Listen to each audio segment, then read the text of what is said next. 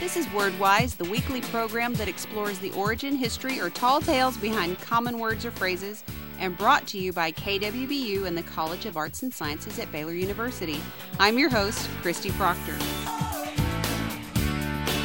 Today's word can possibly encompass thousands of words. It's the word narrative.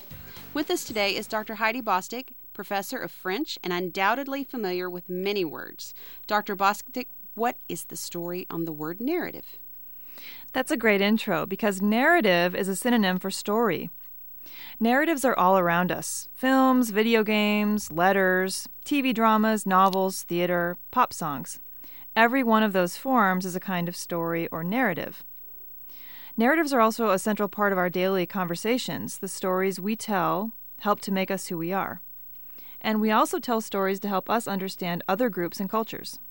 Well, I can see how a narrative can be a great communication tool, especially between cultures.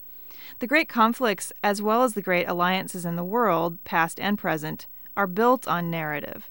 What I mean by that is we tell stories that say, these are the good guys and those are the bad guys. The study of other languages and cultures teaches us the similarities and differences among the great world narratives. We also learn about how other people of the world tell their daily stories. For instance, something as simple as how we approach a stranger. Do you ask right away about that person's career or religion? That practice is common in the U.S., but considered intrusive in France, for example. That's interesting. So, what's the origin of the word itself, then? The word narrative comes from a verb that means to relate, and we can take that in two senses, relating in terms of telling, and also in terms of relating with one another. Our stories really make us who we are and shape our relationships with other people and events. We understand our lives in terms of narrative, hence the common phrase, life story. We live in a world shaped by narrative. In fact, narrative is the means by which we make the world. That is absolutely true. Thank you so much, Dr. Bostic.